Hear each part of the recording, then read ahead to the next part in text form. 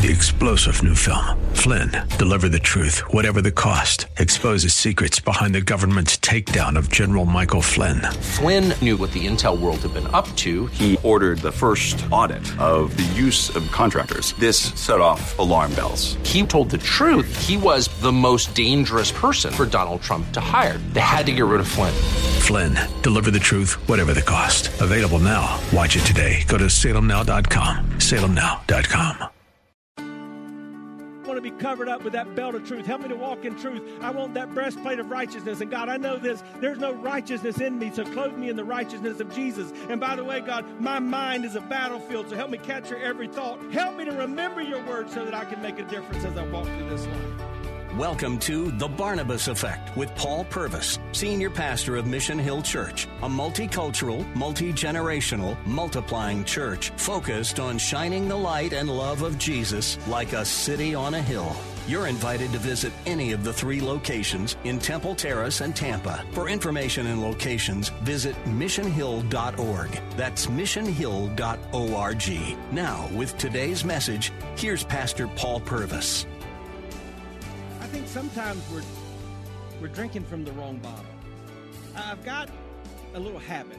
And in fact, when you see me on Sundays, you'll usually see me with one of these mugs, and you may think it's coffee, but it's actually tea. It's called Throat Coat. I talk maybe too much, and so I just want to protect my throat. I drink a lot of that tea, and then just before I walk up to preach, it's just a habit. It's not mystical or magical, but I'll guzzle a bottle of water. And so just before I came up to preach, I opened the bottle of water backstage in the dark, and I began to guzzle, and I looked down and saw it was Mandarin orange water, which if I were expecting it, I probably would have liked, but I was not expecting it, and I almost, like Jesus said he wanted to do with one of the churches in the Revelation, I almost spewed it out of my mouth, and it was just a mess, and it hit me. Sometimes that's what we do, even in church, right? We're well-intended, and so we go through the motions. We'll come to church. We'll even follow the list of do's and don'ts. We'll check off the list. We may open the Bible some and read. But I've come to realize in my secluded life, it's kind of been a secluded life. I've been around church people like us all my life. I've realized I think there's a lot of people drinking from the wrong bottle. We're not experiencing the power of God that I see evidenced in the Word of God. And there's got to be a reason. It can't be that we're all just not good enough for something. Maybe we're doing the wrong things. Maybe we're trying to find our power in the wrong places. And that's what we're going to talk about today. How do you hear from heaven? How do you make sure God shows up in your life, your little corner of the world, right where you are, in a way that changes things? The year was 1857. 6 men had been led by another man, Jeremiah Lanphier, to begin to gather together for one purpose: prayer. 6 men in New York City. Wouldn't it be like most every other small prayer gathering? They may walk away encouraged, but nothing takes place. Not so fast. Not this time, because it was just a few weeks later that those 6 men had turned into 50,000 people gathering every day at noon in New York City, the world city, for the purpose of prayer. And what started with 6 men in the heart of one man led to what we now call the prayer revival. There have been revivals, seasons of awakening, where spiritual people, those who profess to know Christ, but whose lives don't demonstrate it, suddenly begin to look and act and talk and be different. Revivals throughout history that impact not just a small area, not just one church, but a region or even a nation. For example, right here in our nation, we had what was called the First Great Awakening. It took place in 1735. That's a few years back. But when that Great Awakening took place early in our country, 15% of the population began a relationship with Christ. After that, we had what was called the Second Great Awakening. It took place in the 1800s. 1800 to about 1825, 25 years of a move of God where society was impacted. History records that bars began to shut down, businesses began to look at things differently, churches were filled, lives were changed. Then, of course, in 1857, that was the prayer revival I mentioned. In 1904, there's what was called the Welsh Revival because of where it began and how it spread even across the ocean back into this country. And then in 1969 to about 1971, right here, actually on our opposite coast, California, the land of the fruits, the nuts, and the flakes, right? That's where the Jesus movement started.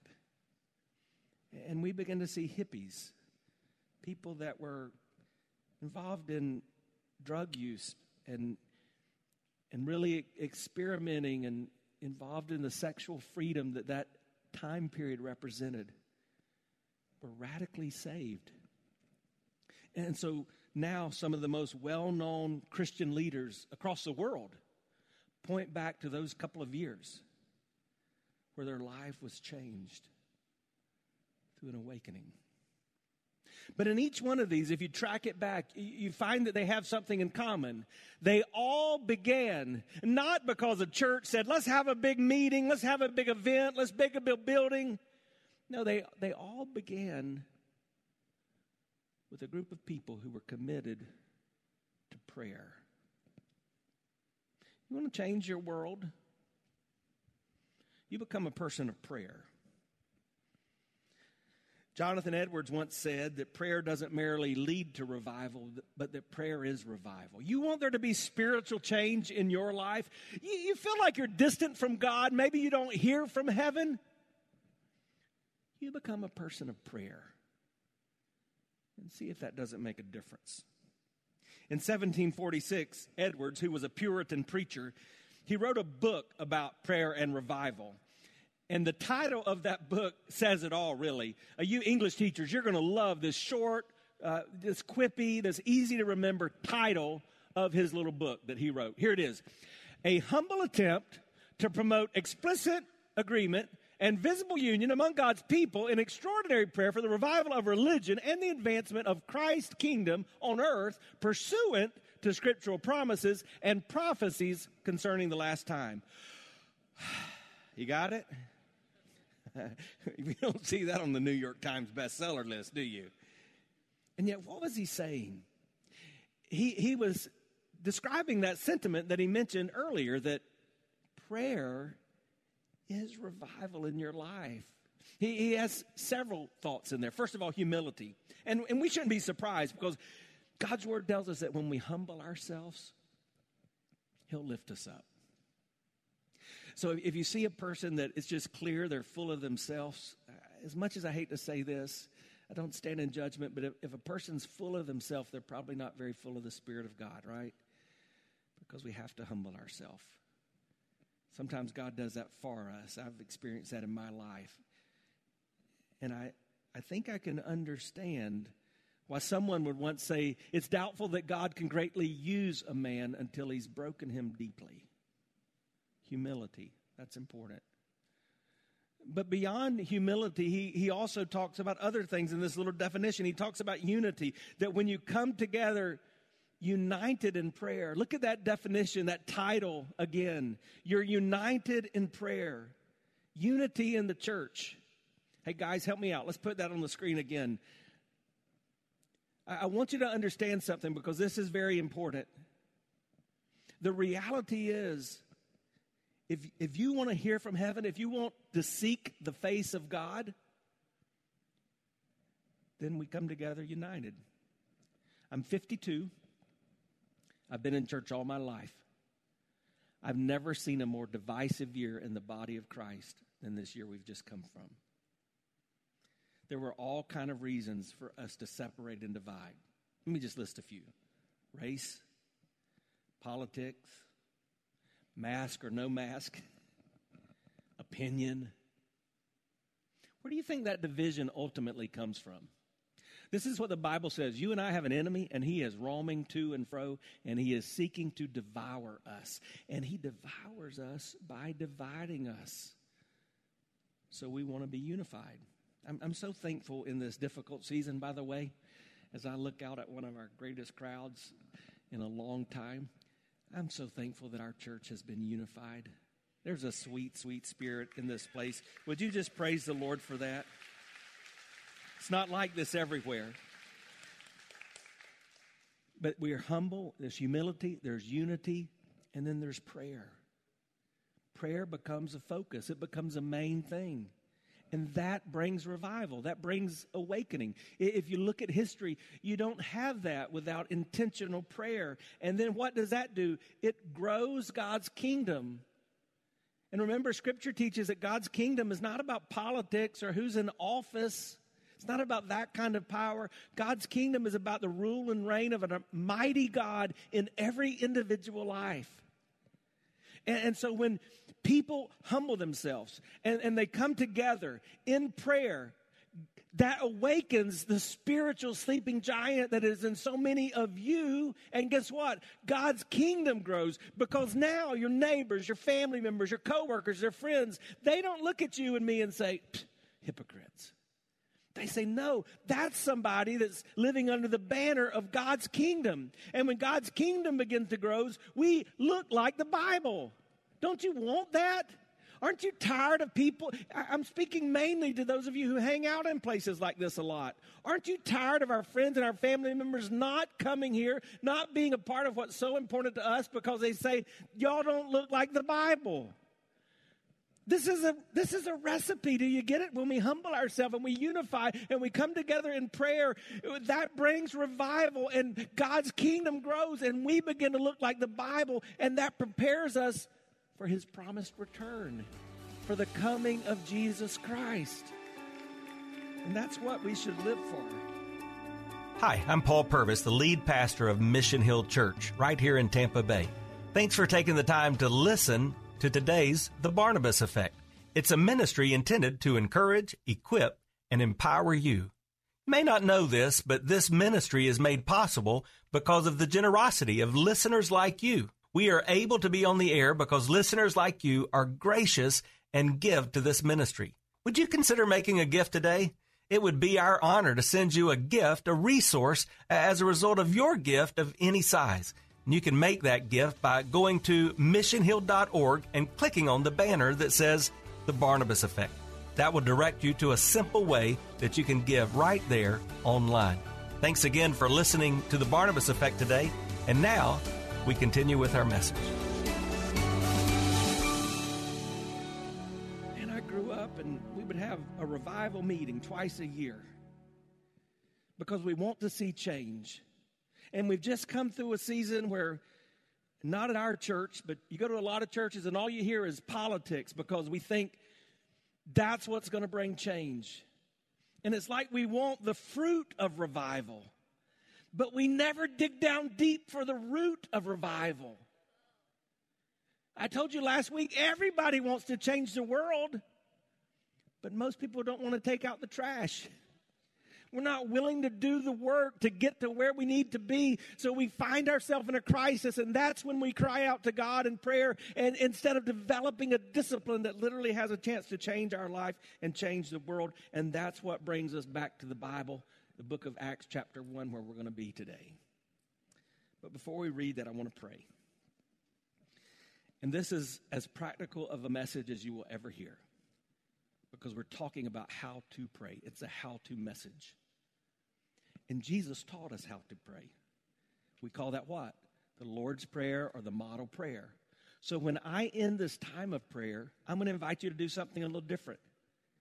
I'm going to pray out loud that model prayer, and I'm going to invite you to pray with me if you know it. Don't be embarrassed if you don't. Not everybody does. If you grew up in the deep South where everybody pretended to be a Christian like I did, we said it before every Little League baseball game. Can you believe that? We would put our hands together, we'd pray the Lord's Prayer, and then at the end of it, when we said amen, everybody go, woohoo, go get them. We're not doing that today in that same way, so to speak. But if you know that prayer, you pray it with me when I get to that point. So, Father, in the name of Jesus, wow, what a great time it has been just to be here in your presence. and to worship you. You're the reason we're here, God. Let me just say that very clear. In my life, you're the reason I'm here. I don't want anything I have to offer. I want everything you've got to give. So, God, would you teach us what we don't know, including me? Would you give us what we don't have, including me? God, would you make us men and women, even boys and girls, that we've never even dreamt of being yet, because we don't have all of you. So, just pepper my words with your seasoning. God, would you let my thoughts even be the thoughts of you and change lives? Lord, because we know that changed lives change the world. And we want all of that as your glory, Lord. So we need you to teach us, just as you taught your disciples to pray when you said, Our Father, who art in heaven, hallowed be thy name. Thy kingdom come, thy will be done on earth as it is in heaven. Give us this day our daily bread, and forgive us our trespasses, as we forgive those who trespass against us. Lead us not into temptation, but deliver us from evil. For thine is the kingdom and the power and the glory forever. And all God's people gathered said, Amen. So Dr. Luke wrote the book of Acts. He begins the book of Acts by saying this: I'm writing this just as I did my previous work. His previous work was called Luke, the Gospel of Luke. He said, I'm writing this to tell you everything that Jesus began to do. How many of you know that God's still at work in our lives, right? So he said, I'm writing this to let you know what Jesus began to do. Here's what the Bible said. If God began a work in you, he will what? He'll be faithful to complete it. So you're here. If you know without any doubt, if you died, you were going to heaven, you have a relationship with Christ, whether you've strayed away, whether you've walked away, if you listen to the voice of God, you've got the promise of God that he who began a good work in you will be faithful to complete it. Isn't that good news? Don't you celebrate that today? Well, Dr. Luke said, hey, I'm going to tell you what Jesus began to do, but then he immediately moves into the departure of Jesus from the physical earth. The Bible tells us that after Jesus was resurrected, for the next 40 days, he appeared to more than 500 people. But in this moment in the book of Acts, he was there with about 120 of his closest followers, the disciples, his family, and some other people that had followed after him. And he looks at them just before he ascends into heaven. That's what we know about Jesus. He was born of a virgin. He lived a perfect, sinless life. He died on the cross, not because of anything he did. He died because of your sin and my sin to take our punishment so we don't have to be punished. He was in the grave for 3 days. He rose from the dead. He appeared to the disciples and others for 40 days. And then what? He ascended to heaven. Just before he ascended to heaven, this is what he said. But you, looking to the people who were gathered there, but you will receive the power when the Holy Spirit has come upon you, and you will be my witnesses in Jerusalem. That's your little corner of the world. In Judea, that's the people you can get to. In Samaria, that's your people as well. And then to the ends of the earth. Jesus was reminding his disciples of something I need to remind you of. Every follower of Jesus is called to leverage his or her life for the Great Commission. Nobody gets a pass. It's not just for preachers. It's not just for the band and the singers or missionaries. Every Christ follower is called to leverage their life as what? A witness of Jesus. So last week, after we talked about that, we gave you some practical application, just as we're going to do today. And I invited you to come back in the evening. And in the midst of a monsoon, a lot of you did come back, and you supported the No More Foundation, which had an event just challenging us to be a part of the orphan crisis around us. And I just want to encourage you, church, after that event, they reached out to us, and they said after several years, 10 years of doing events, they've never had as many people engage and look for ways to make a difference as they had after the event here last weekend. Well done, church. Good job. We're to be his witnesses. And we can do that by testifying to what he's done, what he's doing, and what that means to us. And we don't do that alone, right? We do it in the power of the Holy Spirit. So Jesus told his disciples, hang out here for a little bit. someone's coming who's going to be your helper. We knew that was going to happen because Jesus had already told them that in John 14, remember? In my Father's house are many mansions. If it weren't so, I wouldn't have told you so. I'm going to prepare a place for you. I will come again to bring you to myself. But until then, I'm sending a helper. That helper is the Holy Spirit. We're going to see in a moment when the Holy Spirit came to them. But what we know is when we begin a relationship with Christ, the Holy Spirit comes into us. So we've got the power. If you're a Christian, you've got that power. Matter of fact, let's just say that together. There's a song that kind of says that. It goes like this.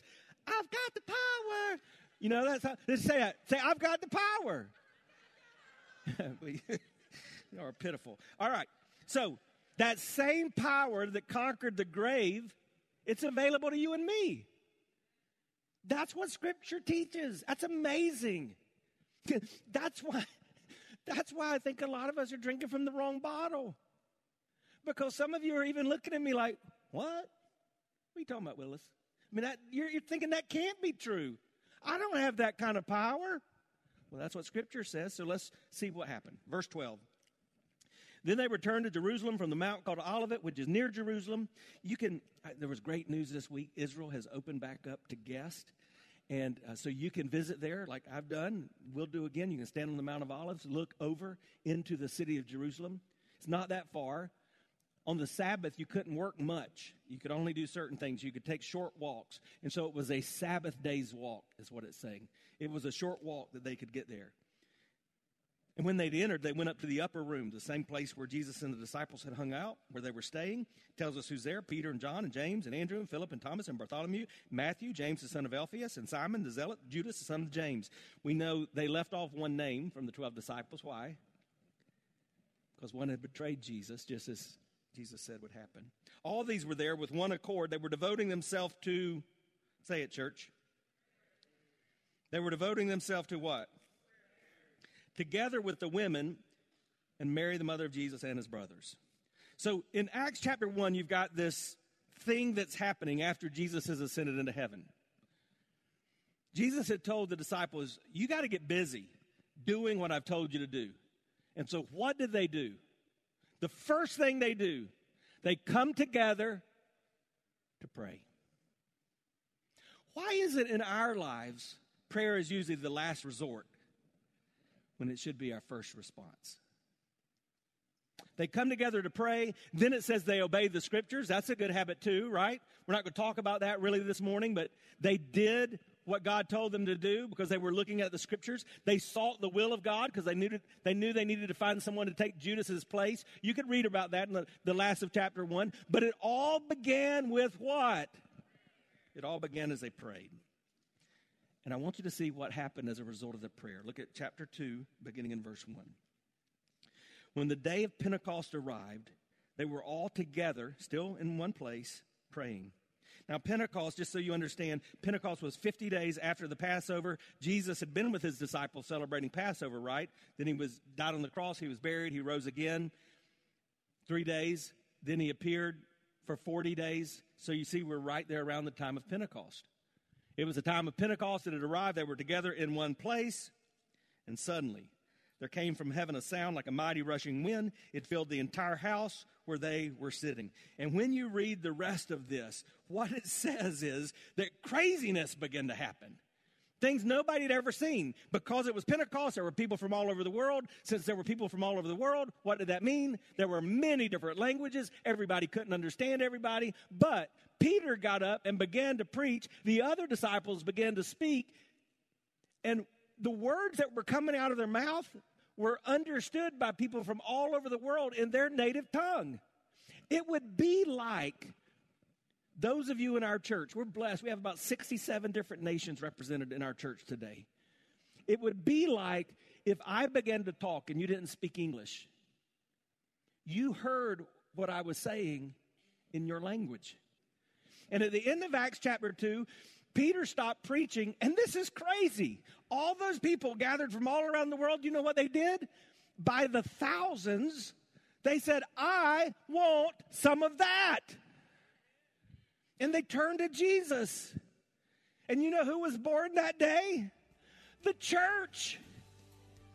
And when you begin to read the book of Acts, you see that as the church kept being witnesses for Jesus, people were added to the church. And then the church multiplied and the kingdom of God grew. But that shouldn't be a surprise to us, because we've already learned if we humble ourselves and in unity come together in what? Prayer.